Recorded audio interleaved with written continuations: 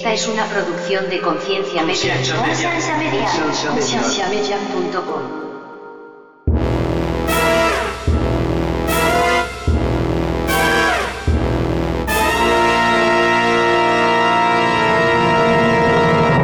Jesús viene a romper eso y dice, es que esto no es solamente para la élite, para los que cumplen los sacerdotes, para los que cumplen los sacrificios. Entonces, no, para la prostituta que tuvo que irse a vender su cuerpo porque su esposo murió, para ella también es el reino de los cielos. Para el pagano, para el que está aquí borracho, para el que está cobrando impuestos, para ellos también es el reino de los cielos. Estas personas que predican solamente cielo, se olvida de que hay una justicia que hacer, que hay que atender a los necesitados, buscar mejorar la vida de los demás. Bienvenidos al programa de ConCiencia, un programa que tiene como meta crear conversación y promover la autoeducación en las personas, enfocándose en preguntas y temas que por años han sido ignorados y vetados, y trayendo opiniones educadas y respuestas modernas a ideas tradicionales y pasadas de tiempo. ConCiencia es una organización centrada en la existencia de Dios y en la necesidad de que las personas tengan las herramientas necesarias para poder defender aquello en que ellos creen.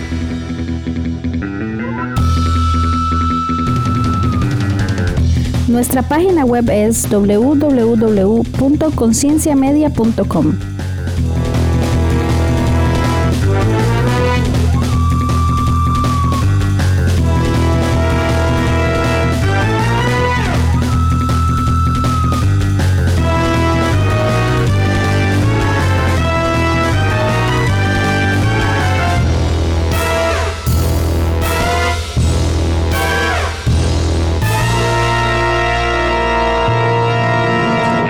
Bienvenidos una vez más a ConCiencia Podcast. En esta ocasión vamos a hacer como la parte 2 de una conversación que tuvimos hace como 3 o 4 meses, que era acerca del cielo, del infierno y el universalismo. La verdad es que la temática de ese episodio se tenía para algo en específico, pero por culpa de los invitados que tengo, que es una cosa terrible con ellos dos porque se van por todo lado y son muy inteligentes y me cambian de tema cada rato, entonces salió algo un poquito diferente. Pero algo importante de ese episodio fue que al final quedamos en que saben que deberíamos tocar este tema que es tan interesante, el asunto de por qué rayos parece que Jesús solamente se enfoca con lo que es el reino de los cielos, pero la iglesia en este momento lo único que ha hecho es predicarnos un cielo en el futuro. ¿Cuál es la diferencia? ¿Por qué parece que Jesús se enfoca en uno y parece que no toca del todo el otro? ¿Por qué parece que Pablo solamente toca uno y no toca del todo el otro? El episodio de hoy va a ser exactamente de esto: el cielo versus el reino de Dios. Y para este episodio trajimos a las dos mismas personas que tuvimos para la primera parte, el cual es Nader Manasrah. ¿Cómo estás, brother? Bien, como siempre, un placer poder estar contigo en ConCiencia Podcast. Y a Abner Trejos del podcast Notas Sueltas. ¿Cómo estás, Abner? Hermano, evidentemente mejor que tú. Muchas gracias. Wow. No, te ves desmejororado, la verdad. Eso la fue vez pasada, creo que un golpe bajo, así como que me dio en el hígado. eso de la deconstrucción, creo que, hermano, te está Me está afectando, ¿verdad? Ahí se ven las consecuencias de alejarse del Señor. Sí. Es vacilón, pero yo siempre que hablo con Abner, hablo de su podcast, pero Abner no es tan conocido por su podcast, sino por su página Cancionero Cristiano, lo cual es... Lo que pasa es que siento que ahora si hablo mal de usted es como venganza de lo que usted me acaba de decir. Entonces ni siquiera voy a mencionar que Cancionero Cristiano ya ni siquiera habla de canciones. Dejémoslo así de un lado. Y conmigo tengo al siempre bienvenido, siempre inteligente, siempre experto David López. ¿Cómo estás, man? Amen, un gusto estar acá con ustedes. Feliz de estar en ConCiencia con mi amigo Andrés y con nuestros grandes amigos Abner y Nader Manasrah. Creo que siempre lo digo mal, por eso mejor me quedo en Nader. Sí, lo dijiste mal. Pero no ya va a ser ni el primero. Que no lo voy a corregir. Ya me va a mandar una bomba. I'm sorry, Nader. Wrong Arab. Podríamos tal vez empezar por qué deconstruir el cielo es tan difícil, porque la mayoría de personas que yo conozco, y es mi caso personal, para mí fue muy fácil de construir el infierno. Duré bastantes, tal vez un par de años, leí varios libros, escuché muchos podcasts, pero se llega a un punto donde el infierno deja de tener lógica, no solamente filosóficamente, pero sino del texto también. Nos damos cuenta que el texto no habla de un infierno de tormento eterno como se nos ha predicado por años. Y se llega muy fácil a sentirse cómodo de cómo explicar que yo ya no creo en el infierno, qué es lo que yo creo que viene al final, o cómo yo puedo interpretar, digamos, ya sea si soy como yo que me voy por un tipo de universalismo, si usted es como Nader, que también es universalista, solo que no lo ha aceptado todavía. Pero el cielo, ¿por qué es tan difícil? Sí, de closet. ¿Por qué es tan difícil de construir el cielo? Yo digo, con toda mi experiencia en deconstrucción, a mí todavía me cuesta ponerle palabras a lo que yo creo y yo entiendo del cielo. ¿Por qué? O sea, es por esa esperanza que hemos tenido, es porque se nos ha predicado demasiado, es porque en el humano está esta necesidad de prevalecer, que tenemos que dejar algo, ya sea vivir para siempre o dejar un legado eterno o dejar una huella en esta realidad. ¿Por qué creen ustedes entonces que el cielo es tan difícil de construir? Yo tengo una teoría. Mi teoría es que nosotros creemos que el infierno es para los otros, pero el cielo nos pertenece. Entonces, el que va a condenar, que condene como sea, con tal que condene. Es un muy buen punto. ¿Cierto? En cambio, el cielo, no, a ver, mis puertas de perlas no me las vayan a tocar, no, señor. Mis coronas, no, papá. No, esas me las dejan quieticas, que está muy claro, ¿lo es cierto? El piso de cristal y el mar de esmeralda y el arco iris, no sé qué, ese no me las toque. El infierno, póngalo como quiera, frío, caliente, fuego, hielo, lo que sea, que van a estar los pecadores. Por ahí puede ir la cosa. Pero es que yo pienso que ha sido algo condicionado a nosotros desde que somos pequeños. Cuando somos pequeños, abuelita está en el cielo. Algún día la vas a ver. Fíjate que no hablamos ni acerca de los ángeles, de las nubes, de las alpas. Estamos hablando, la gente que tú amas, la gente buena que estuvo contigo van a estar allá. Y uno se cría y crece pensando, abuelita está en el cielo. Por lo tanto, yo tengo que creer y hacer lo mismo que hizo abuelita para poder encontrarme con ella. O si no, aquel malo ya está sufriendo, o la gente que hizo las cosas malas está, o al revés, si te portas mal no vas a ver a la abuelita, si te portas mal vas a terminar en el infierno. Y obviamente desde pequeño siendo condicionado de esa manera, por eso es difícil de desconstruir, y más cuando está sujeto a que te digan si no crees o crees lo que no es de esto, va a determinar para dónde tú vas. Pues ¿qué tú crees que va a hacer la gente?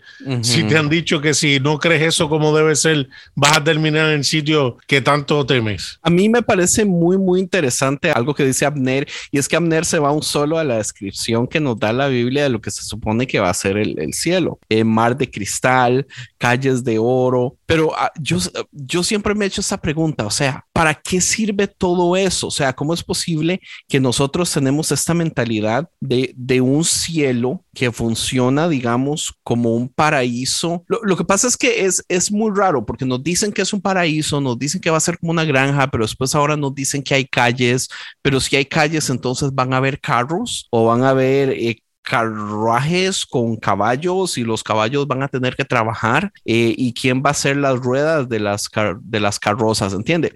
O sea, la Biblia dice algo tan pequeño y lo agarramos como tan dogmatizado de un modo que creamos una idea central, pero si nos vamos a querer desmenuzar eso, absolutamente nada tiene lógica. O sea, sí, podríamos decir, son puras metáforas, pero metáforas de qué, si todos los cristianos en el mundo creen en un cielo. O sea, ¿cómo es que nos sentimos tan a gustos con simplemente creer que hay un mar de cristal y calles de oro y que cada uno va a tener una mansión y quién va a construir las mansiones? O sea, es tan raro, todo tan raro, tan raro y nadie piensa en eso, pero es como que nos diera pánico pensar en eso. Es como si nos ponemos a querer desmenuzar esta idea, es como que estuviéramos mentándole a la madre al Espíritu Santo. Es como que sentimos que eso mismo, el simple hecho de cuestionarnos va a ser ya no merecerlo. Entonces la gente dice, no, yo ni me meto en esos temas, no lo toco. Pero y mira que nosotros mantenemos siempre, o sea, si hay déjame pensar cómo poner esto. No sé si usted Si lo hay que un quiere pedazo- decir ¿Qué? qué horrible, porque yo lo que iba a decir, pero después dije, mejor no lo voy a decir. No. Pero mejor digámoslo. Qué horrible. Qué cielo tan feo. Lo que nos han dicho que es yo no quiero estar en qué horrible, man. ¿Para qué?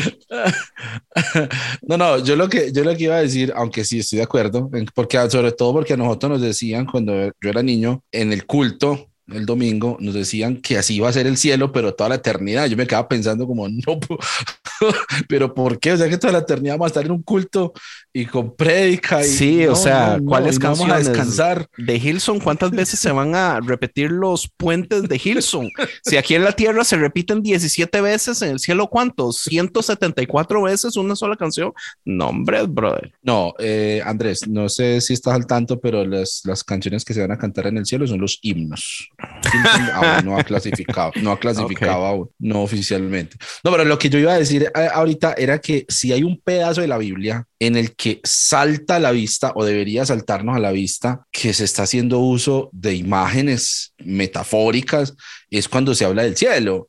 O sea, por alguna razón nosotros creemos que con toda la tecnología que ha avanzado y nosotros nos imaginamos, por ejemplo, los universos de Marvel con tecnología supremamente avanzada y con todo tipo de artilugios robóticos y tecnológicos, y en el cielo hay caballos. O sea, en el cielo la gente anda a caballo todavía, así como hace 2000 años. Por alguna razón extraña nos negamos a reconocer ahí que hay unas figuras metafóricas, que hay unas figuras literarias para expresar como un asunto de majestuosidad y de gloria y de grandeza con lo que tenían a la vista pues la gente de ese tiempo, que era el Imperio Romano, ¿cierto? Y las armas, entonces Jesús viene con un arco, pero pues yo sí le digo que una bomba atómica le gana un arco, pues, cagado de la risa. Y sin embargo, en ese pedazo es donde nosotros menos aceptamos que haya una no literalidad en la Biblia. Eso es una cosa muy extraña. Y seguimos soñando con ese cielo como una gran corte de un emperador del siglo I,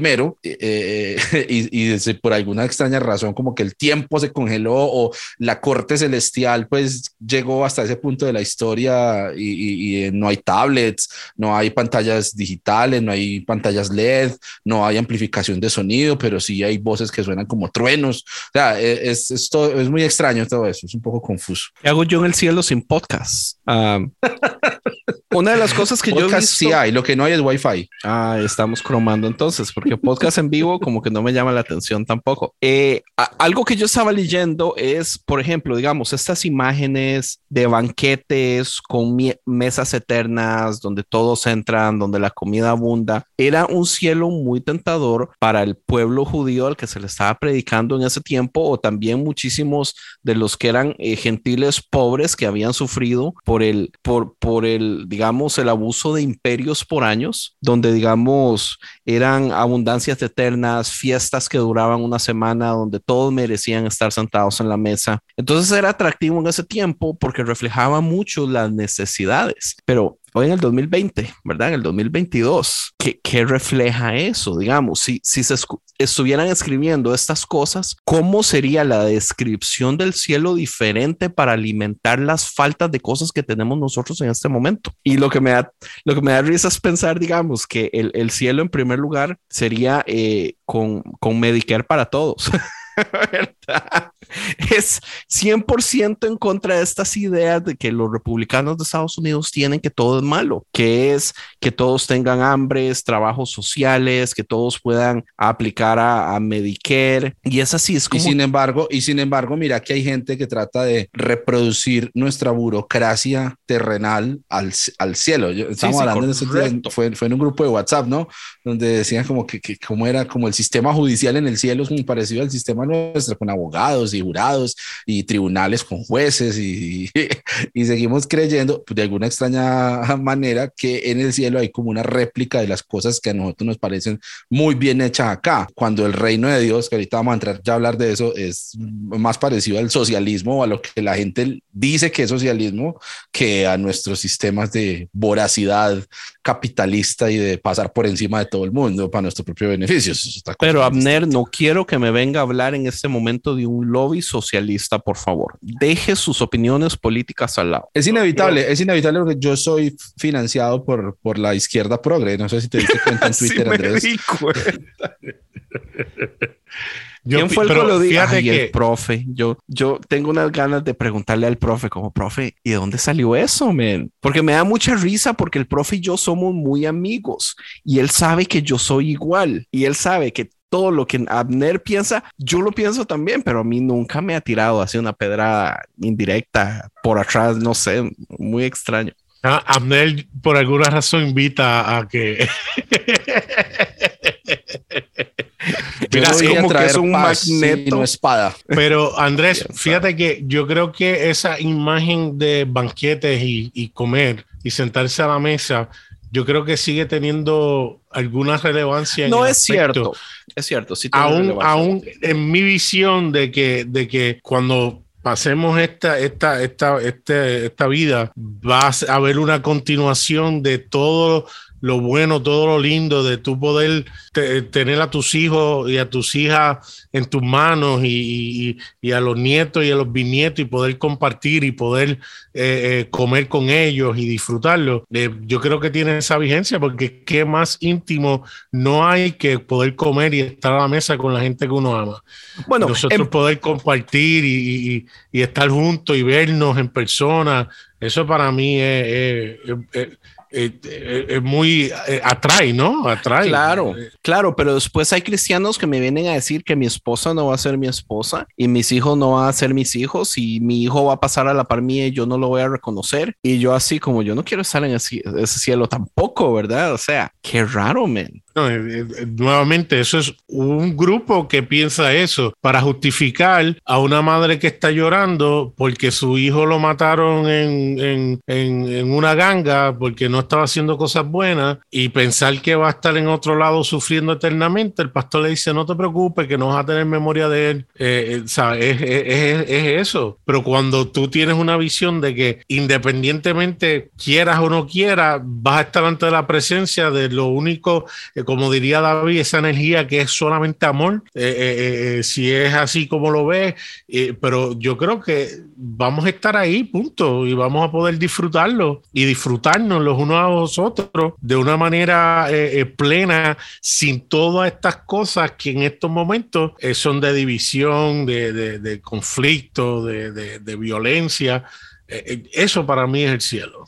Pero yo les propongo que no, porque nos saltamos y también para que David, que yo sé que sabe mucho de estos temas, que nos saltamos de una como a la lectura que nos enseñaron a darle a todas esas imágenes con respecto al cielo, el más allá desde la Biblia, pero estaría chévere devolvernos y decir, bueno, ¿qué era lo que realmente tenía esta gente en la cabeza y cómo se desarrolló esa idea del más allá, ¿cierto? De la vida después de la muerte. Puntualmente en el judaísmo, que es de donde salen pues muchas de esas ideas, y también en los tiempos de los primeros cristianos. Creo que ahí podría haber una clave importante para reconstruir ideas acerca del más allá y de la vida después de la muerte, y puntualmente de lo que estaba en la mente de los autores del Nuevo Testamento cuando hablaban de cielo, del reino de Dios, del reino de los cielos, etcétera. Pero pues yo soy muy bueno diciendo que hablen de cosas, pues yo eso no sé, entonces hablen. No, pues digamos, yo adentro de mis 4 semanas de investigación profunda y research que me llevó a diferentes partes de Europa y a Asia, me vine a dar cuenta que una de las cosas que sucede aquí es Platón es el que populariza esta idea dualista del cuerpo y el alma, y de ahí viene la iglesia y se agarra y se abraza para vender este cuentico de que lo que tenemos en este mundo es pasajero, pero hay algo mejor.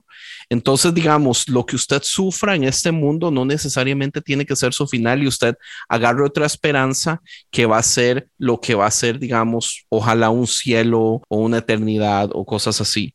En el episodio pasado, yo saqué unos cuantos tips y hablábamos de eso también con Rick y con Nader y hablábamos acerca, digamos, de la filosofía, digamos, si en realidad el humano merece algo más allá de lo que tenemos y si el pecado realmente nos ataca o nos esclaviza de algo específico y si entonces en realidad necesitamos algo como una recompensa por las cosas malas que hemos hecho o una recompensa buena por las cosas buenas que hemos hecho. Ahora, algo importante es que no es de Platón la idea de la eternidad, o sea, es de muchos siglos, incluso milenios atrás. O sea, desde los egipcios, ellos ya habían desarrollado una idea de lo que podía suceder después de esta vida, pensando en la eternidad. O sea, está Anubis, que es el dios de los muertos, que junto con Osiris van a pesar el corazón de las personas para poder ver si pueden trascender al más allá, o si al final de cuentas, si no fueron personas justas, si no fueron personas equitativas,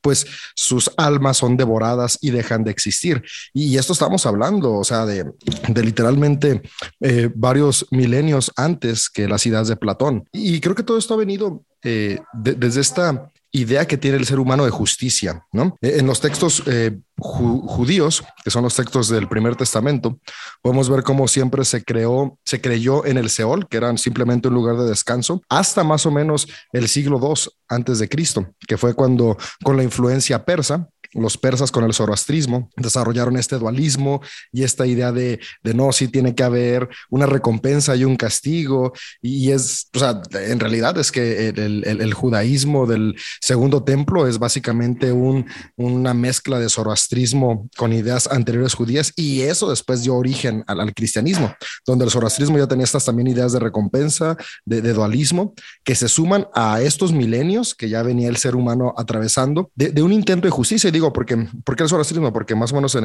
el año 100 y cachito que se escribe el libro de Daniel, el libro de Daniel es el primero del Primer Testamento en mencionar que los injustos van a ir a un lugar diferente que los justos. Porque claro, después de haber sufrido y atravesado muchos invasiones, de haber sido llevados cautivos, de que fueron destruidas sus ciudades, pues claro que ellos dicen, estas personas que nos destrozaron la vida no pueden ir a donde mismo, tienen que tener un castigo. Y los que estamos aguantando todo este dolor, no podemos tener un castigo eterno, tenemos que tener una recompensa. Si no es aquí, pues aunque sea en el más allá.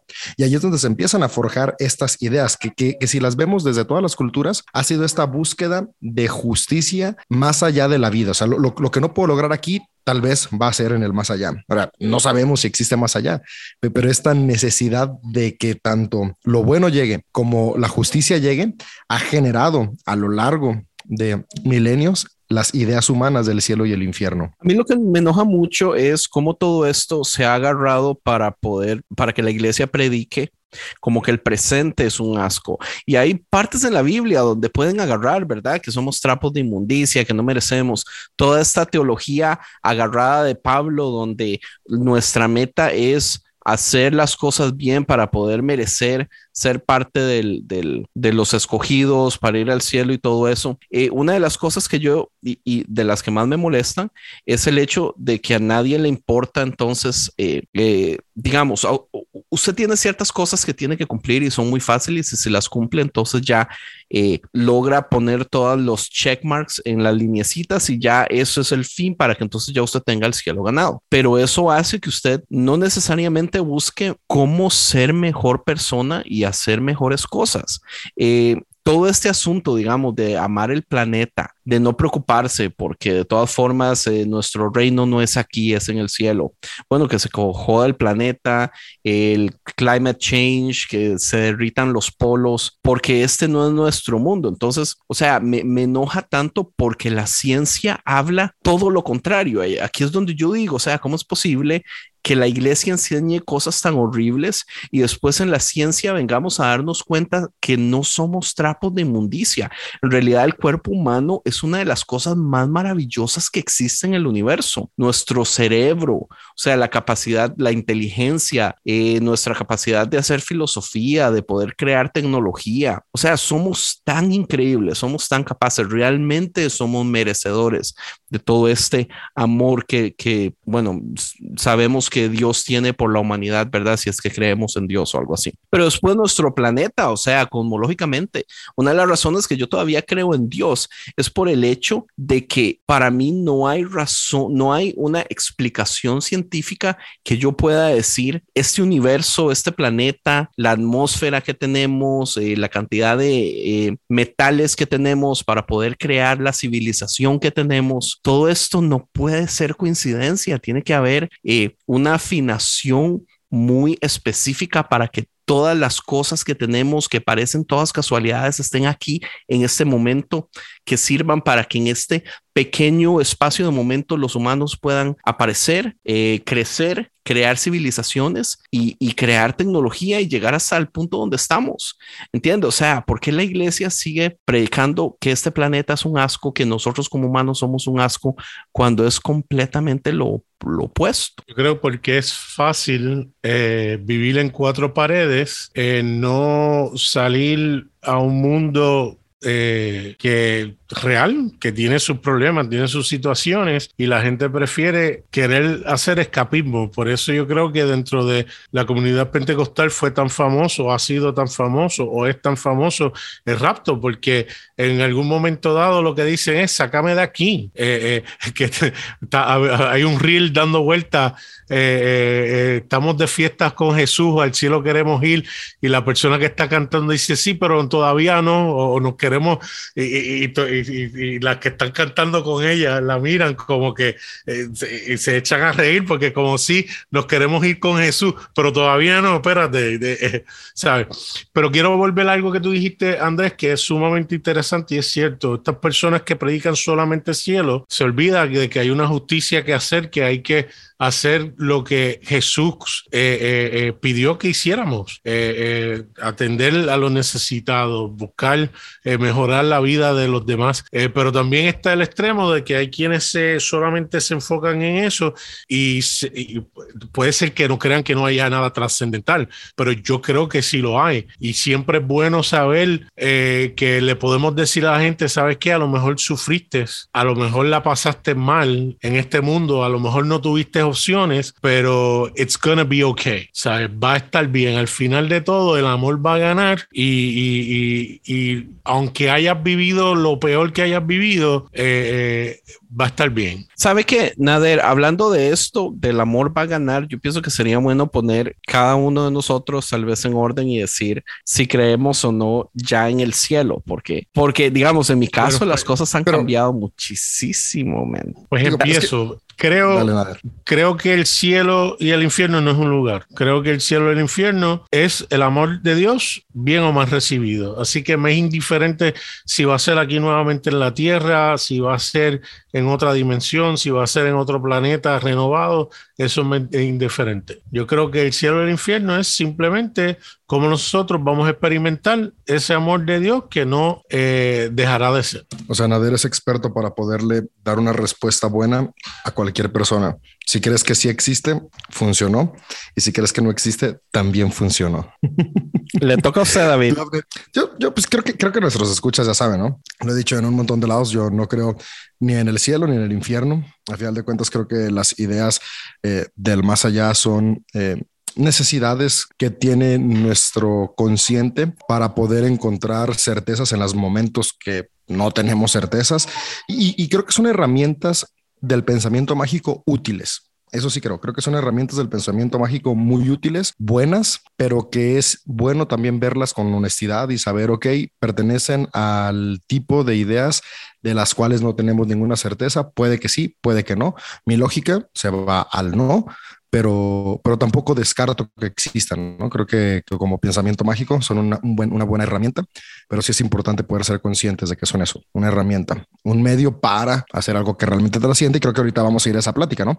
De la diferencia entre esta idea del cielo en el más allá al reino de los cielos que Jesús habló, que es en el más acá, en el presente. Pero pues no me adelanto. Abner, pues yo sí me adelanto porque yo sí me tengo que adelantar porque ese es el cielo en el que creo yo. Yo creo en el cielo de Jesús. Creo en el cielo que se hace cuando yo parto el pan con mi hermano, no mi hermano el que me sigue la corriente en todo y con el que yo estoy de acuerdo, sino con el que piensa diferente, con el que vota diferente, con el que ama diferente. Cuando yo parto el pan ahí con estas personas, sin importar su procedencia, sin depender de una estructura religiosa que me administre ese cómo parto el pan, sino desde el amor y desde la honestidad y desde la vulnerabilidad, ahí se hace real el cielo para mí. Y hay un asunto de trascendencia en el cual yo quiero creer, porque yo algún día me voy a morir y yo quisiera volver a encontrarme con mi hijo, saber qué fue de su vida, volver a encontrarme con mis viejos, volver a encontrarme con mis amigos, con mis amigas que poco a poco se van a ir yendo también igual que yo,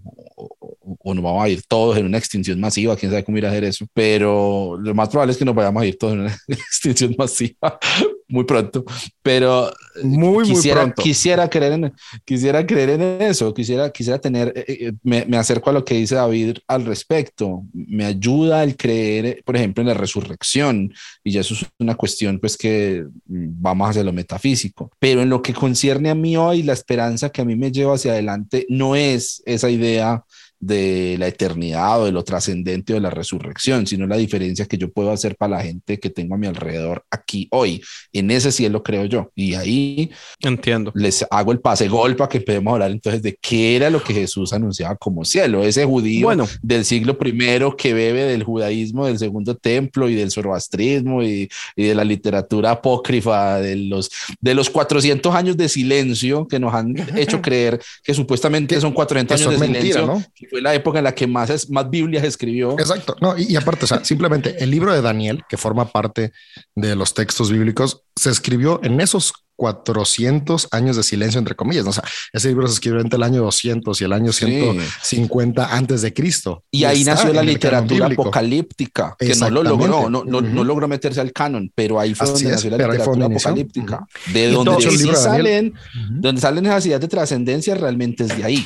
Así es. Y también toda la edición sucede en ese tiempo, ¿verdad? La edición de Esdras es adentro de ese tiempo. Y la edición de Esdras es muchísima reescritura de agarrar esta y esta y esta y esta, y ahora la armamos como este libro y ¡pum! La edición de Esdras es unos siglos antes. O sea, la escuela de Esdras, estamos hablando de los años finales 400, principios de los 300, finales de los 200. Ya para cuando se escribe el libro de Daniel, la escuela de Esdras ya había hecho su parte y ya había desarrollado estas nuevas ideas que alimentaron mucho de lo que después se escribe en Daniel. Bueno, antes de entrar pero sí aparecen ahí los libros de Enoch, los apocalipsis de Esdras, ahí están todos esos. De Salomón, o sea, que es que yo creo que también nos han cerrado a una fuente de conocimiento muy interesante al negarnos la mirada hacia esos libros, que eso explica mucho más el por qué, por ejemplo, esa tensión que existía en los tiempos de Jesús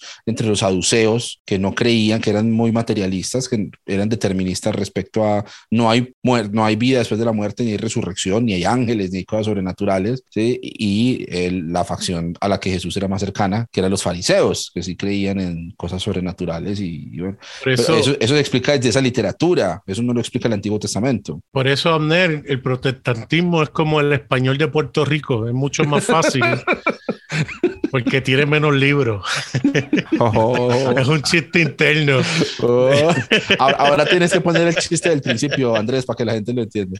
Yo creo que no lo grabé, ese es el problema, pero lo podemos actuar al final. Hay algo muy interesante y es un número, digamos, se cree que más del 75% de los americanos de los estadounidenses creen en el cielo, un cielo físico que va a venir después de la muerte, que es un lugar específico como el paraíso, como se nos ha enseñado. Y se cree que los números, aunque no se ha hecho una estadística, una búsqueda formal en Latinoamérica, se cree que es peor, se cree que es más alto de 75 de las personas que creen en el cielo. Y una de las cosas que más me enoja es que desde el principio, si estamos hablando de algo que está fuera de nuestra realidad, es algo que ya es imposible de saber. Entonces, ¿por qué invertimos tiempo tratando de aprender o entender o crear estas teorías tan extrañas? Y otra de las cosas que me enoja mucho es el hecho de que la iglesia inmediatamente a usted lo acusa, lo hace sentir mal si usted empieza a cuestionar estas cosas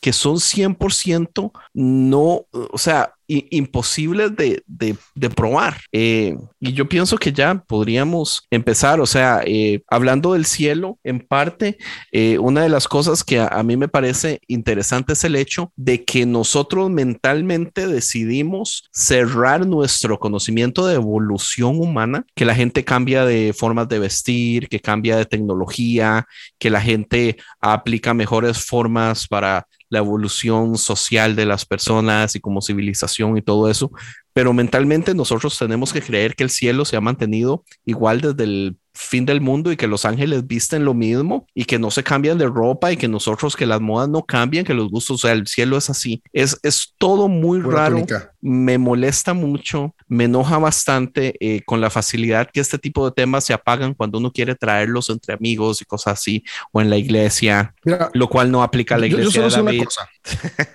que yo espero que el cielo sea como lo que Jesús hace acá en la tierra: amigos, fiesta, vino y pan. Andaba, que eso sea el cielo, ¿no? Una party eterna.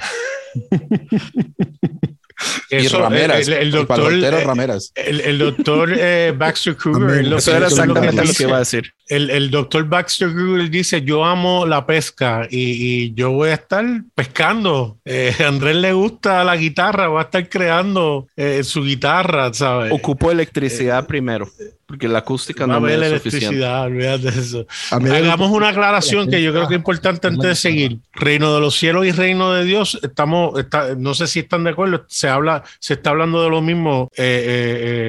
Sí, correcto. Ok, está bien. Pues entremos. Ahí no hay ninguna diferencia. Chismeemos entonces del reino de Dios y del reino de los cielos y por qué es tan difícil que la iglesia entienda que a eso se refería Jesús todo este tiempo. Yo quiero empezar diciendo que Jesús claramente dijo, y lo tenemos mal traducido, que el reino de Dios está en nosotros y no está entre vosotros o no está cerca de nosotros. Y yo creo que eso hace una diferencia muy grande cuando entendemos que está en nosotros, que somos nosotros. De hecho, lo mencioné en el podcast pasado y una de las parábolas que nos enseñaban del hombre que encuentra un gran tesoro y cuando lo encuentra va, lo entierra y va, vende todo lo que tiene y compra la tierra simplemente para obtener el tesoro, nos hacían creer que eso era en nosotros, que cuando encontramos el evangelio nos damos cuenta lo valioso que es y dejamos todo lo que tenemos para poder entonces comprar yo no sé qué para obtener el tesoro. Y para mí no hay nada más lejos que eso. Para mí lo que significa es que Dios vio en nosotros ese gran tesoro y lo que él hizo fue que dejó todo lo que tenía para comprar toda esa tierra para poder entonces obtenernos a nosotros que somos su gran tesoro. Y yo creo que ese es el reino de los cielos. Y en esa realidad nosotros entonces vivir en acorde a eso que nosotros somos. Cuando vamos a Apocalipsis, dentro de esos simbolismos que habla de la Nueva Jerusalén, dice, y vi a la esposa. Entonces la demarca como una gran ciudad. Está hablando de una persona, no está hablando de una ciudad, poniendo unas características que tendrán su significado y la gente pues dirá que esto significa una cosa y la otra, pero de todo eso me gusta el final de Apocalipsis donde dice, y las puertas de la ciudad nunca se cerrarán ni de día, ni de noche, y habrá una voz diciendo, vengan, entran, el que tiene hambre que coma, el que tiene sed que beba. Y es lo que se supone que nosotros sigamos haciendo, esa invitación a mejorar, a aquel que tiene necesidad, poder brindarlo, a aquel que tiene algo que nosotros le podamos dar, poder proveerlo. Y es lo menos que hacen las iglesias, porque lo que están buscando es para ellos.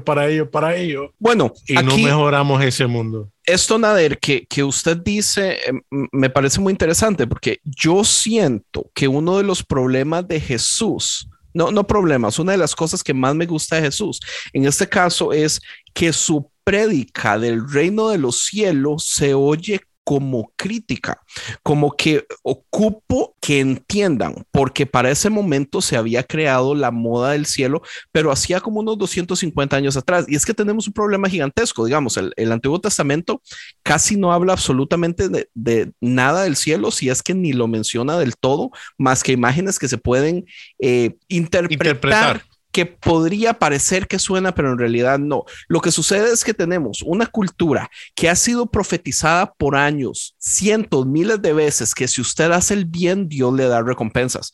Pero el pueblo, o sea, los judíos no les fue bien. A los judíos les fue mal en todo el proceso. Fueron esclavizados, fueron robados, fueron conquistados y aún así ellos siguiendo las reglas que sus profetas les decían que tienen que hacer.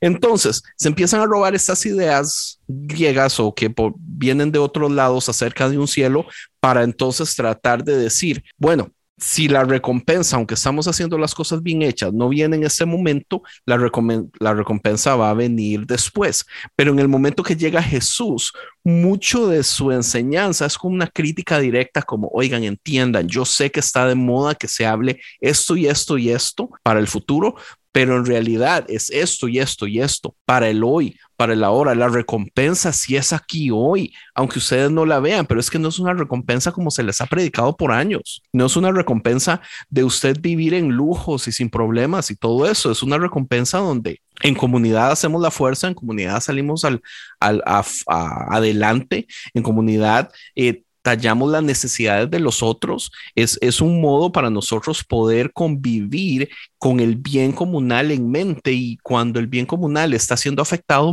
mi bien está siendo afectado también. Entonces, sí, por ahí va el asunto. Sí, pero mira, Andrés, que yo lo veo más desde la lectura que hago a las ideas que Jesús lanzaba respecto a ese reino, que el énfasis más que en el cómo o en el dónde, estaban en el quién. Las historias que Jesús cuenta le apuntan a diferentes escenarios, a una gran cena, a una gran boda, a una casa de un padre de familia, a un campo, a una pesca, a una playa, a un pescador que lanzó una red.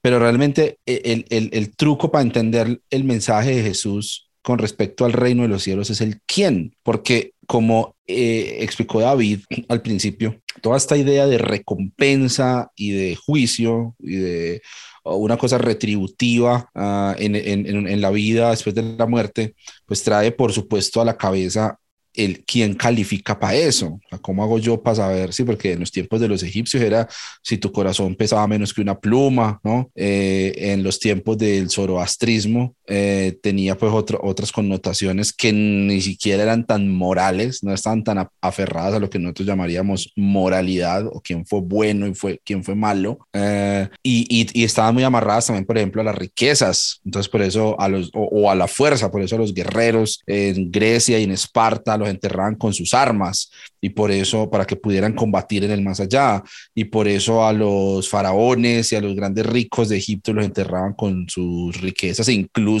con sirvientes, ¿no? Para que les sirvieran en la otra vida.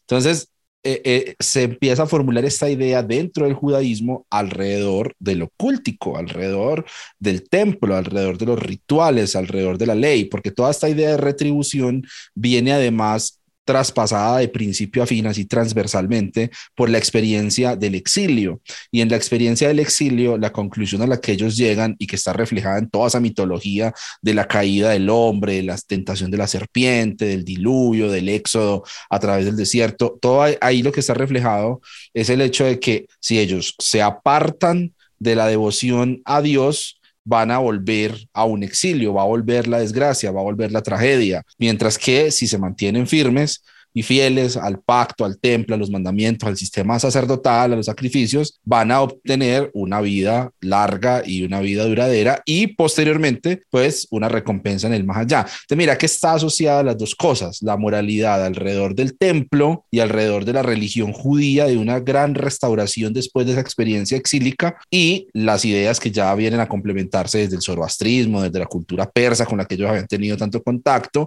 con respecto a el más allá para los buenos buenos y el más allá para los malos. Jesús viene a romper eso y dice, es que esto no es solamente para la élite, para los que cumplen los sacerdotes, para los que cumplen los sacrificios, para los que cumplen los requisitos y los mandamientos, no, para la prostituta que tuvo que irse a vender su cuerpo porque su esposo murió o se lo llevaron para la guerra o lo mataron o la abandonó y no tiene otra manera de darle de comer a sus hijos, tiene que irse a las calles a vender su cuerpo. Para ella también es el reino de los cielos. Para el pagano, para el que está aquí borracho, para el que está cobrando impuestos, para el que es simpatizante del gobierno o para el que es simpatizante de los movimientos guerrilleros y subversivos, para ellos también es el reino de los cielos. Para el que fue a comer por las sobras de los cerdos y para el que se quedó en la casa muy juicioso, pero muy enojado porque creía muy justo para perdonar a su hermano, para ambos es el reino de los cielos. Es una mesa abierta y una mesa para todo el mundo. Yo creo que ahí es donde está el centro de Jesús y lo que Jesús plantea como reino de los cielos, más que una cuestión teológica,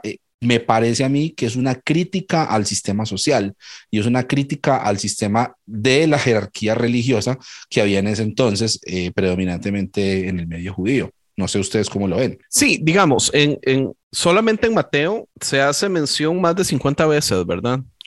Del reino de Dios. Y algo interesante del reino de Dios es que en nuestro idioma, ya sea en español o en inglés, la traducción... No puedo creer que ya leíste Mateo, Andrés, eso es nuevo. No, pues me tocó leerme la Biblia entera el año pasado y fue horrible. Una de las cosas interesantes es la palabra, ¿verdad? Digamos, la palabra kingdom en su versión original es un estado, no es un lugar, pero a nosotros se nos predica que es el reino de los cielos como un lugar, pero kingdom es más como, digamos, como decir boredom, como de aburrimiento, estar aburrido. Kingdom es estar reinado. Entonces, cuando Jesús hablaba del reino de Dios en ese tiempo, o sea, la gente estaba entendiendo a lo que él se refería hasta cierto punto. Y es las traducciones que tenemos en este momento que hacen que el asunto se desajuste y ahora tenemos pastores haciendo lo que les da la gana y tomando decisiones y haciendo sus propias interpretaciones. Entonces, han salido un montón de cosas rarísimas al respecto que desde el principio, si pudiéramos entender la claridad del mensaje de Jesús en este tipo de cosas, y es que tras de eso la traducción de cielo, y cuando Jesús habla del reino de Dios o del reino de los cielos, o sea, la gente asume de un solo que está hablando del cielo y son cosas completamente diferentes. Entonces, ¿por qué putas tenemos todavía la misma palabra? ¿Por qué no hemos buscado un modo de poder hacer una distinción perfecta para que ya la gente finalmente logre ver la diferencia de cuando Jesús se refiere a una cosa y cuando todo el Nuevo Testamento, los libros de Pablo y todo eso ya se refieren, digamos, entonces a un cielo como si ya se predica en este tiempo, pero no necesariamente como Jesús la estaba hablando? Y no necesariamente,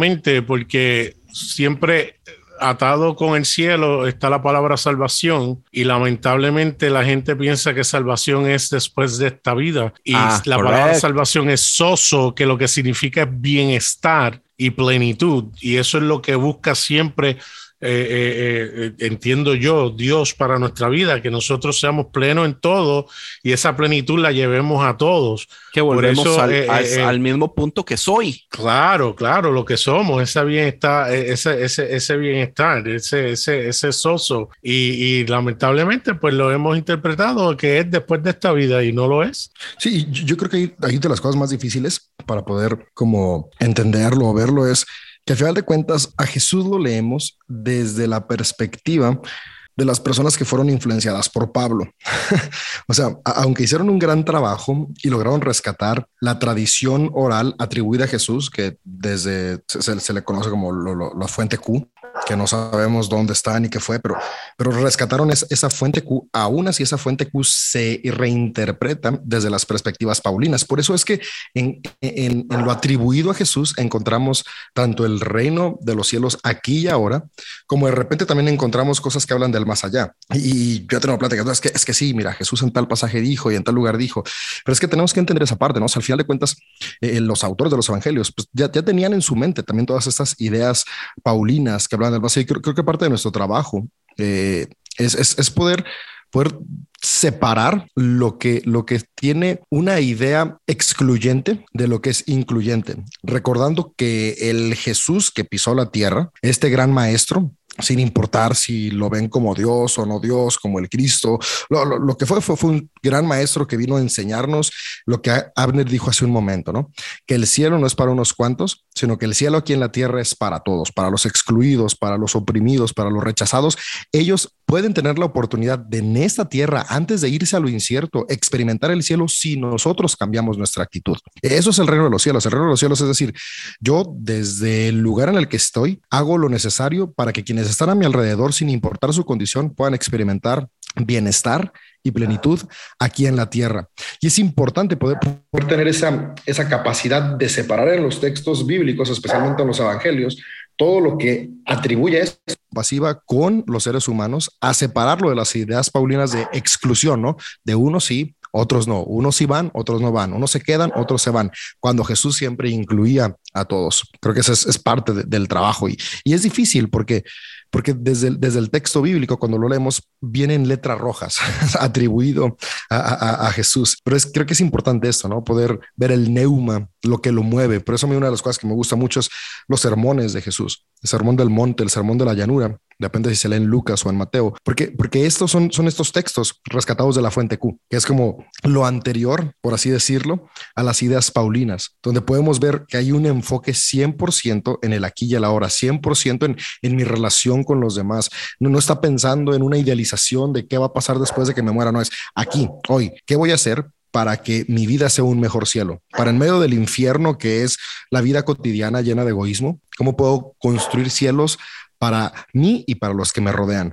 Y creo que eso es algo que podríamos comenzar a hacer, especialmente, ¿no? Si nos llamamos seguidores de Jesús, creo que eso es algo importante, ¿no? Poder diferenciar las ideas paulinas de las ideas de Jesús y determinarnos por seguir las de Jesús por encima de las de Pablo. Y David, lo vemos, yo lo veo claro porque después que uno ve unas cosas, uno no puede dejar de verlas. Siempre que nos enfocábamos en la parábola del hijo pródigo, nos concentrábamos en el que se fue y regresó y ese bandido que lo dejó todo. Pero la realidad es que esa parábola no tiene nada que ver con el que se fue y regresó. La parábola tiene que ver, de hecho, es parte de 3 parábolas que están hablando de lo mismo. Algo que se pierde y ese padre amoroso, ese ser amoroso que va y busca. Con la oveja dejó 99 dentro del redil para buscar a una. Con la mujer que pierde la moneda, vira a la casa al revés para encontrar la moneda perdida, que nunca perdió su inscripción, ni su valor original, ni su inscripción original, que la gente no ve eso. Y en la parábola del hijo pródigo, a quien dice el texto que sale a buscar es al mayor, y lo que está haciendo es invitándolo a participar, que yo creo que es lo que Jesús hace hoy en día a través a través de ese mensaje, que yo creo que tanta gente se está despertando a que vengan, participen de ese reino que está activo ahora a través de las manos, a través de los pies de personas que aún ni creen o no comparten lo mismo que nosotros creemos, pero demuestran ese amor verdadero, ese reino en todo lo que hacen día tras día, saliendo y buscando y ayudando. Y lo que me fascina de esa parábola es que aún después que él sale a invitarlo, vente, hay una fiesta, hay algo grande que está pasando, él no responde cómo se termina esa parábola. Él la deja ahí y cierra, como quien dice, ¿sabes qué? Decide tú si quieres participar o no quieres participar. La invitación va a estar y siempre estará. Ustedes deciden. Una de las cosas que yo veo que me parece muy interesante, viniendo con la línea de las cosas que ustedes están diciendo todos en este momento, es el asunto de que, digamos, un reino no es el rey.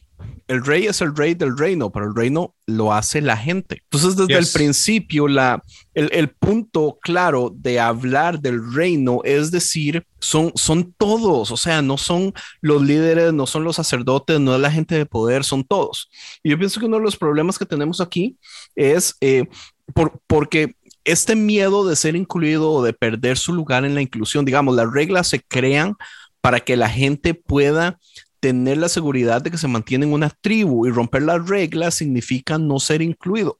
Pero el mensaje de Jesús es acerca todo de inclusión. Entonces, como que desde el principio tenemos este asunto de que yo veo el mensaje de Jesús como no tengan miedo porque todos son incluidos y las reglas son sencillas.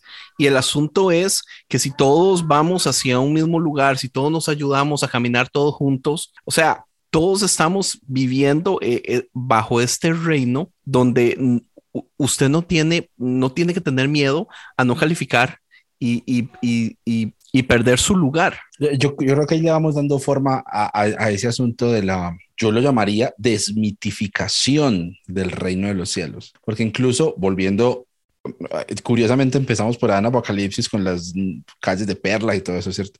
Pero volviendo a esas imágenes apocalípticas que se asumen dentro de una gran parte del evangelicalismo y de otras tradiciones cristianas, se adopta como básicamente una visión directa de la realidad celestial, ¿cierto? Y creo que le apunta más a eso que estaba diciendo hace un rato Nader y que estaba aquí rematando Andrés.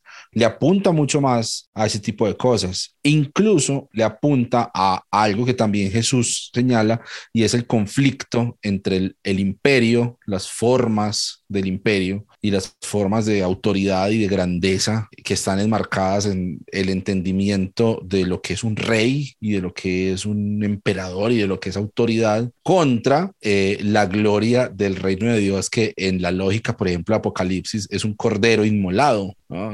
Reside en un cordero inmolado, que es el que está al lado del trono y que es el único digno de abrir los sellos, que eso tiene un tema ahí de autoridad imperial. O sea, se utilizan todas esas metáforas del imperio romano para hacer una crítica, en el mejor de los casos. A mí, que me gusta más el asunto de burlarme, yo lo veo como una burla, ¿sí? al imperio. Prácticamente es que Apocalipsis es un libro lleno, no, parce, te digo la verdad, amén. Apocalipsis es un libro de memes, weón. Apocalipsis es un libro de memes contra el emperador. De hecho, sí, el sistema, de hecho, Abner, te interrumpo porque Brian Zahn, en uno de sus libros, dice que el personaje Juan escucha el león de la tribu de Judá, el que es, que no. Y de momento miro y lo que hay es un cordero que se está muriendo, que lo esbarataron. Y ese cordero coge con su debilidad y su fragileza y destruye a los poderes y los pensamientos de este mundo. ¿Sabes qué glorioso? Uno ver esa imagen que es la contraparte de lo que uno cree que debe ser fuerte, poderoso. Lo débil y Robert Capone, él describe un libro excelente acerca de las parábolas, y él toma el otro ejemplo del buen samaritano, donde todo el mundo, el buen samaritano, hospital, el buen samaritano, él dice, no, el hospital debe ser llamado hombre que se cayó en el camino a manos de unos ladrones, porque es la contraparte, son esos poderes grandes, el sacerdote, el sistema, y versus alguien en común que vea al Cristo molido en el piso, que redime de una manera, él le llama left-handed, con la zurda, de una manera que no se espera, y está haciendo una labor extraordinaria para cambiar un sistema que ha pensado de una manera toda la vida, y él viene a revertir ese pensamiento en las personas que lo están escuchando. Pero no lo vemos. O si por yo lo tuviera... menos lo estamos empezando a ver. Si yo hubiera tenido un maestro de Biblia como Nader, brother, yo sería fan de la Biblia. Porque ver las cosas pero de ese modo... no soy yo. No, yo le estoy robando a personas mucho más inteligentes. Lo que pasa es que... Anyway, yo tengo 40 años, ya lo he hecho parte. 40 años en la iglesia y nunca he escuchado cosas así, mae, que me emocionen. Nunca. Si a mí me hubieran enseñado la Biblia con memes, seguro no hubiera dejado de creer en ella. No, pero mira, o sea, a lo que apuntaba justamente era eso, a que esos memes, esa caricatura, esa burla, esa sátira política, que, por ejemplo, que nosotros empezamos a verlo desde una visión mística y de que prácticamente se rompió la realidad y Juan vio el cielo, cuando realmente Juan de Patmos lo que está haciendo es una composición en un género muy puntual que ya hemos mencionado un par de veces, el género apocalíptico, que tiene unas figuras, tiene unos discursos, tiene unas estructuras y unas formas que le apuntan a una realidad actual. Él lo que está haciendo es describiendo el imperio romano desde la visión del reino de Dios, cómo se ve desde allá, desde esa perspectiva. Él no está hablando de cosas sobrenaturales, está hablando del emperador, está hablando de Domiciano, está hablando de Nerón, ¿no? Él no está hablando de un rey por allá futuro que va a salir de la Unión Europea cuando haya una sola moneda y un chip implantado bajo la piel. Eso lo inventamos nosotros. Asimismo, en la culminación de ese drama, que es los capítulos ya finales de la Biblia, capítulo 21 y 22 de Apocalipsis, es donde aparece dónde está instaurado ya la sede de ese reino. No es los fieles yéndose de la tierra y dejándola en ruinas para irse a morar para siempre en el tercer cielo, para ponerlo en términos del pensamiento judío, o en el séptimo cielo en pensamiento babilónico persa, sino que es la ciudad santa de Dios la que desciende y que cierra todo ese arco de la escritura en Génesis, que es exactamente lo mismo, un árbol de vida en medio y Dios habitando en medio de los hombres, que es, me parece a mí, un cierre dramático impresionante y perfecto para ese mensaje que vino a traer Jesús. Es decir, el imperio no va a prevalecer, lo que va a prevalecer es ese intento de Dios de hacer cercanía con toda la gente. Ahí es donde va a estar reflejado realmente el cierre y la culminación de ese drama. No sé si ustedes han escuchado una Abner. canción de un cantautor cristiano que se llama, colombiano además, que estuvo en Notas Sueltas, que se llama Santiago Benavides, que se llama El Barrio Latino del Cielo, que habla del barrio latino en el cielo, donde está la gente haciendo arepas y tocando música de mariachis y acordeones, que es justamente pensar en la eternidad, en lo trascendente, en términos de eso, en términos de cosas humanas hechas perfectas y no en términos de cosas divinas y nosotros no humanos, sino con alas y con arpas de oro, y o sea, que en nuestra propia realidad se haga real la presencia y el proyecto del reino de Dios. A eso le apunta también Apocalipsis y a eso. Si lo leemos desde ese lado, hermano, hay muchas cosas que cambian. Abner, podríamos decir entonces que la Nueva Jerusalén es como, digamos, para los fans de Stranger Things, es el upside down de la Jerusalén que existía en ese momento. Entonces la crítica es... No, más bien la Jerusalén que existía en ese momento era el upside down. Sí, correcto, más bien es al revés. Y la realidad es, si es esta crítica de si realmente viviéramos como reino del cielo, Jerusalén sería esto, pero vivimos en esto porque estamos bajo las leyes del imperio. Es así la crítica, entonces siempre ha sido del momento Apocalipsis. Y siempre ha sido, y esto te va a encantar, Andrés, porque es supremamente punk. Amén. Es un contrapoder. O sea, es una contravía al poder imperante en ese momento, que era la autoridad por la fuerza, la autoridad por la sangre, la riqueza, la grandeza. Y mira que esos términos que se utilizaban además para pregonar la llegada del emperador, la autoridad, la fuerza, la sabiduría, las riquezas, no sé qué, son dadas para anunciar al Cordero que está agonizando al lado del trono de Dios. Eso se dice que le pertenecen al Cordero. Eso no le pertenece al emperador. Es un mensaje super punk. Eso es como un fuck de César en la Biblia. Bueno, ya veremos, ¿o qué? La ofrenda, David. Pase con la guitarra acústica. Oiga, ¿quién tocará mejor la guitarra acústica, David o Abner? El cancionero es Abner. David, lo que pasa es que son géneros diferentes, que la gente tiene que entender. El Apocalipsis es como los himnos, los evangelios es como el rock alternativo de Hillsong. Sí, porque Jesús era muy hippie y el Apocalipsis es muy grandilocuente como los himnos. ¡Ey, qué buena comparación! Ante la pregunta, yo hago una propuesta que cada uno grabe una pieza como ahora están haciendo por Zoom y la unan y presenten algo entre los tres con guitarra. ¡Wow! Yo meto. Le damos, lo hacemos. Sería interesante. Yo quisiera hacer la cuarta guitarra, pero si yo toco, daño el proyecto. Tú eres el cuarto Beatle. Usted lo que hace es solamente hablar y ya es reggaetón, man. Tú hablas y ya. Sí, ponemos ahí un beat. Ya. Al estilo... El género favorito de Andrés. Poesía urbana al estilo... ay, Dios mío, ¿cómo se llama? Se me fue el nombre. Que está pegado de México. Ni idea. Zetangana. Se me será? fue. Residente. No, que es el motivador que habla. Está bien. Corten esta parte si es necesario. Está bien, no hay problemas. Oigan, pero soy yo. Este ha sido el episodio de conciencia más bíblico que hemos tenido después de 84 episodios. Parce, es que yo no veo que al principio yo agarré la Biblia y todo, ¿verdad? Es que tenemos a cancionero cristiano, tiene que ser bíblico. Wow. A mí me da una rabia, hermano. A mí me da una rabia cuando llega gente a mi canal a comentarme, es que te hace falta leer la Biblia. Parce, me da mis ganas como decirle, venía a ver gonorrea, a ver pues si sabes más versículos que yo. Venga, hágale, pongamos un Zoom y lo grabamos. Perro sin amo. Saquemos las filacterias en este momento a ver quién gana, desgraciado.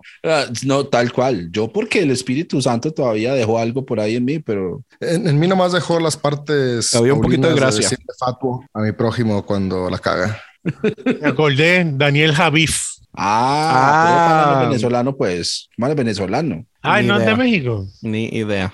No sabía. Yo creía que era mexicano. Habría que verificar. David, que es su fiel seguidor, es el que decide saber. Si hubiera como una cosa así en el internet donde uno pudiera ir y hacer preguntas, pero eso ya la otra semana, cielo. Si tenemos tiempo, vamos a la biblioteca a buscar. Más o menos así sería el cielo. El cielo va a hacer eso, sí. Oigan, yo sé que ya salió el tema, ¿no? Pero lo random de pensar en el cielo es que aún así lo pensamos de manera egoísta, porque lo imaginamos desde lo que a nosotros nos gusta y lo que nosotros queremos, sin darnos cuenta que lo que a mí me gusta y quiero puede ser el infierno para alguien más. Por ejemplo, para mí el cielo sería un lugar con música de reggaetón los fines de semana. Eso sería el infierno. Nunca. Entonces, creo que también es parte importante de repensar, ¿no? Como siempre pensamos el cielo desde un egoísmo de que la eternidad tiene que ser todo lo que a mí me gusta aquí en la tierra. Qué interesante. Sin pensar en los demás. Pues yo me imagino que para un vegetariano ver carne en la mesa debe ser problemático. Para un moreno ver policías en la calle debe ser problemático. Para una feminista que los hombres ganen más todavía en el cielo es súper problemático. Y para MacArthur es lo normal, ¿no? Obviamente para MacArthur el cielo es un lugar machista donde el hombre gana más y es la cabeza y se encubren abusos. O sea, al final de cuentas creo que estas ideas de cielo y infierno sí son para repensarse mucho y ser honestos, ¿no? En que el cielo nace de nuestros deseos egoístas y de nuestros miedos a la incertidumbre. Y el reino de los cielos es todo lo contrario. El reino de los cielos es el amor plantado en la certidumbre que tengo, que es el aquí y el ahora, donde puedo construir y ver lo que construyo para beneficio de todos, especialmente los vulnerables. Y es interesante porque aún muchos padres de la iglesia primitiva literalmente pensaban que ellos iban a tener unos lugares especiales donde iban a poder ver arder y sufrir a sus enemigos. ¿Sabes? ¿Qué clase de idea tan corrompida y tan absurda, ¿no? Wow. Como esos que hay en New York, que estaban en las Torres Gemelas y ahora en el Empire State, que usted pone una monedita y son como unos anteojitos que usted puede ver para abajo y ver a la gente caminar y ahí comiendo pizza y todo eso. Pues porque seguimos sosteniendo esas ideas jerárquicas, o sea, trasladamos nuestra jerarquía hacia el cielo. Entonces, yo estoy por encima de otros, más beneficiado que otros. Incluso a mí me enseñaron de posiciones de importancia y de autoridad en el cielo, de acuerdo a entre más servicio hiciera aquí en los cultos en la iglesia. Bueno, ¿cuántas joyas tiene mi corona a diferencia de la de Nader? Por ejemplo, eso es una medidera del tamaño de la corona. Después lo que nos enseñaban, no, eso no es por egoísmo, es que cada diamante o cada estrella lo que va a hacer es reflejar la gloria de Dios aún más en tu vida. Si tienes miles de estrellas, lo que vas a hacer es reflejar la gloria de Jesús.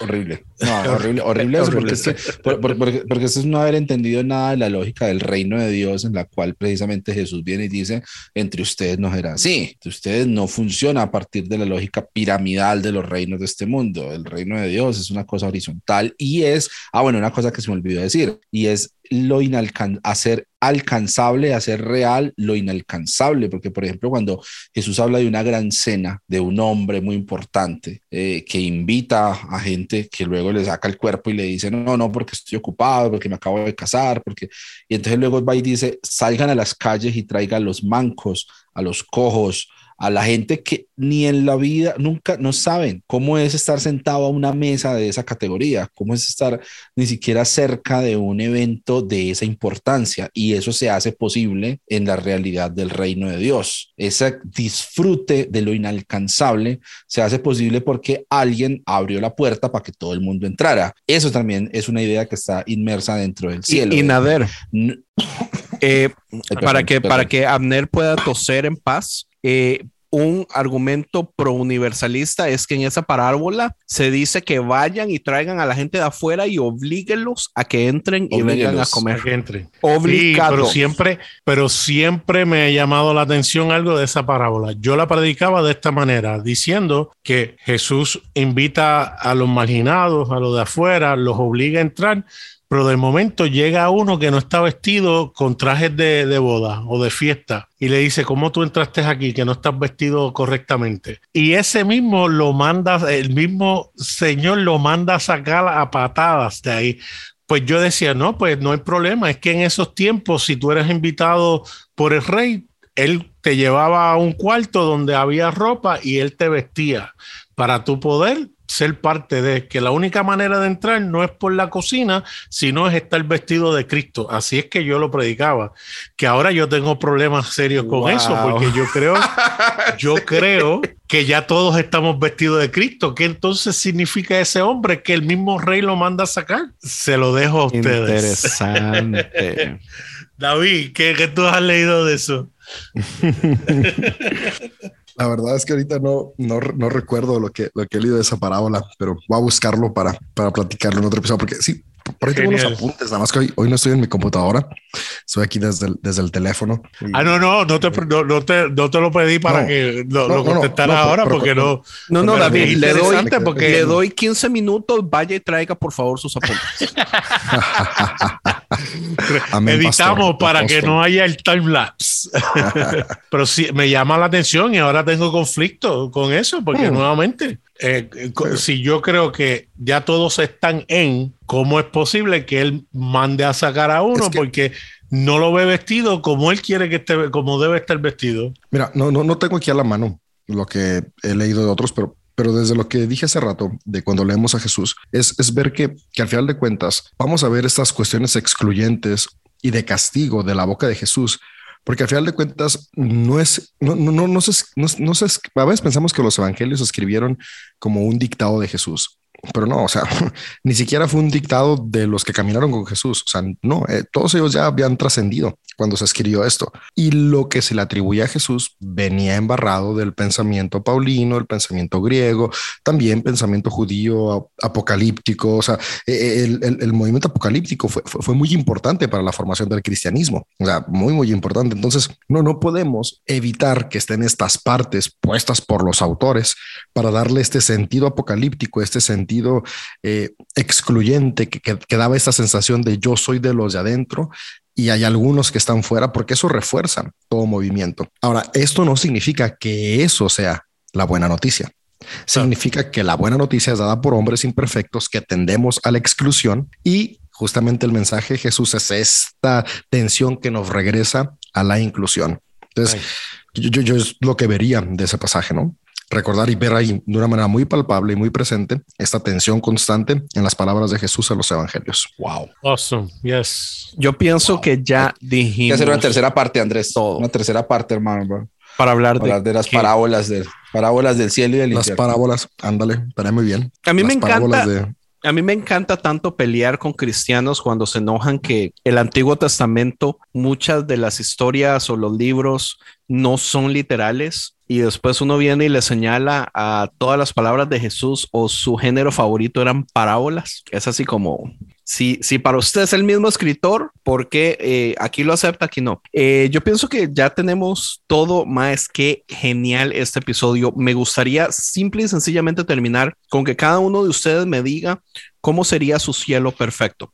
Bueno, me dicen, ¿cómo sería su cielo perfecto? Lo mismo que cuesta Sara y H&M. Y redes sociales. De nuevo, David, ¿cómo sería su cielo perfecto y redes sociales? Un cielo perfecto es donde todos usamos Balenciaga, Gucci y Prada. Y mis redes sociales son Dave López Carmona y un pastor progre. David, a veces me decepcionas tanto. Yo no puedo creer por qué lo amo tanto, mae.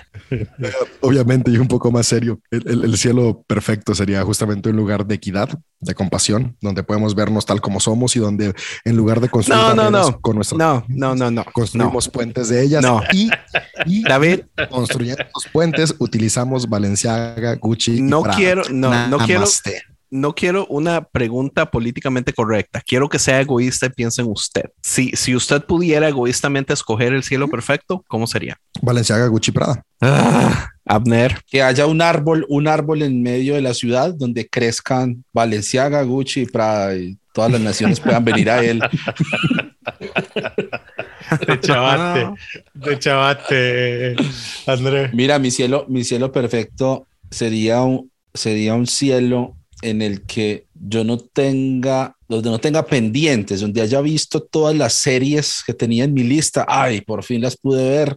Todos los libros que tenía para leer, ya por fin los leí. Todos los episodios de podcast nuevos, los puedo escuchar porque ya he escuchado todos los viejos y así. Ese sería un cielo perfecto para mí. O sea, su problema es con el tiempo. Sí.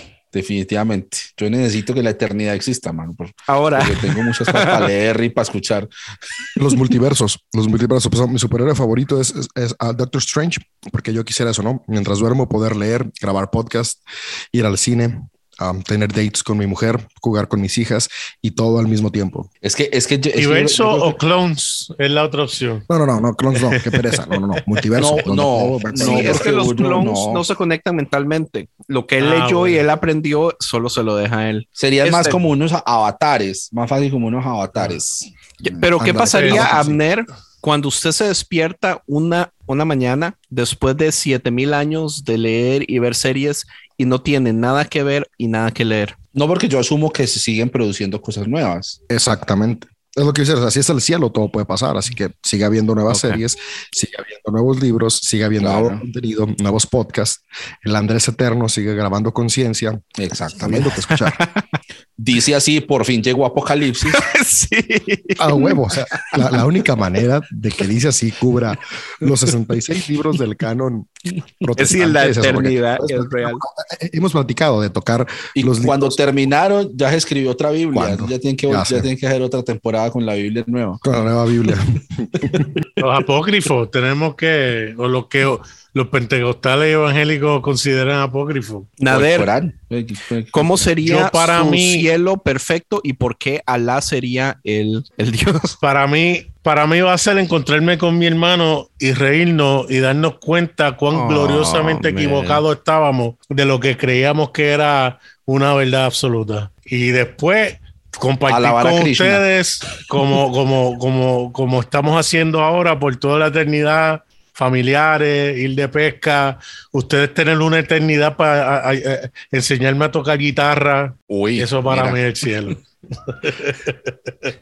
¿Y Andrés Marín? Wow. No, yo no tengo que contestar porque era mi pregunta.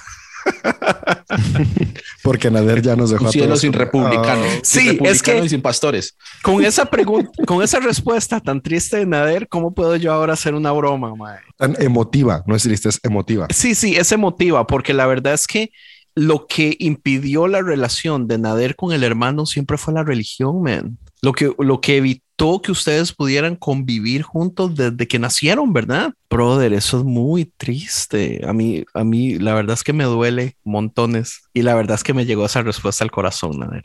Ojalá que se cumpla. Y por eso el cielo podemos encontrarlo en la canción de Imagine de John Lennon. I can only imagine. No, esa es otra. Pero ¿cómo si la primera estrofa dice Imagine there's no heaven? Pues no es. Exactamente, porque el heaven que no vamos a imaginar es ese heaven excluyente, donde no podrán estar Nader y su hermano juntos. Ay, no, yo quiero el cielo de Good Reino Place. de Dios, donde todos podemos estar juntos. ¿Pero cuál? ¿El cielo real o el cielo que es en realidad el infierno? Oh, sorry. Nader, ¿cómo le va en Good Place? No, eso es spoiler. No, yo estoy en el segundo season todavía. Bueno, ok. Ya por lo menos saben entonces amigos, que el Good Place no era el Good Place en realidad. Sí, ya eso lo sé. Sí. Yo me tengo que ir. Ha sido un placer estar acá muchachos, con ustedes. Muchísimas gracias. Abner y Nader. estar con nosotros en este super episodio. No, gracias a ustedes por... Cuéntenos sus redes sociales, ¿dónde los hallamos? Listo. Para que nuestros escuchas puedan verlos. Creo que no dijeron eso, solo dijeron su cielo, pero no dijeron sus redes. Nader Manasrah Díaz en Facebook y Naderman777 en Instagram. Tú también el podcast. Soy el canción. Y tú también el podcast. Sorry. Y dice así el podcast. Y a mí me pueden encontrar en @soy el cancionero en Facebook, Instagram y Twitter, y Cancionero Cristiano en YouTube y en la página web cancionerocristiano.co. Podcast se llama Notas Sueltas, donde podemos conversar. Bueno, eso es todo. Muchísimas gracias. Y para los que nos escuchan, si ConCiencia les gusta, les encanta, tenemos también una página de Patreon donde pueden apoyarnos voluntariamente y contribuir a todo lo que sigue sucediendo y paseando en ConCiencia Media, esta idea genial del apóstol Andrés Marín. Que todas las personas que apoyan el progresismo y la izquierda de Abner, que se vengan unos conmigo, que yo también ocupo. Por favor, Abner, mándanos esos patrocinadores que patrocinan tu movimiento progresista. Son los amigos de Andrés que vienen a tirar hate al cancionero cristiano. Los quiero. Pura vida, muchachos. Gracias. Namaste. Gracias. Besitos. Bye. Hasta la próxima.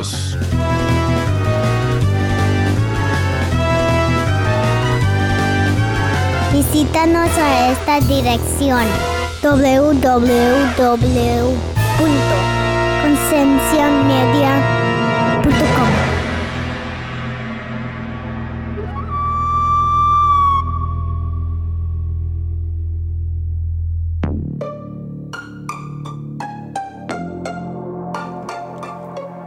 Hey, ¿te gustó este podcast?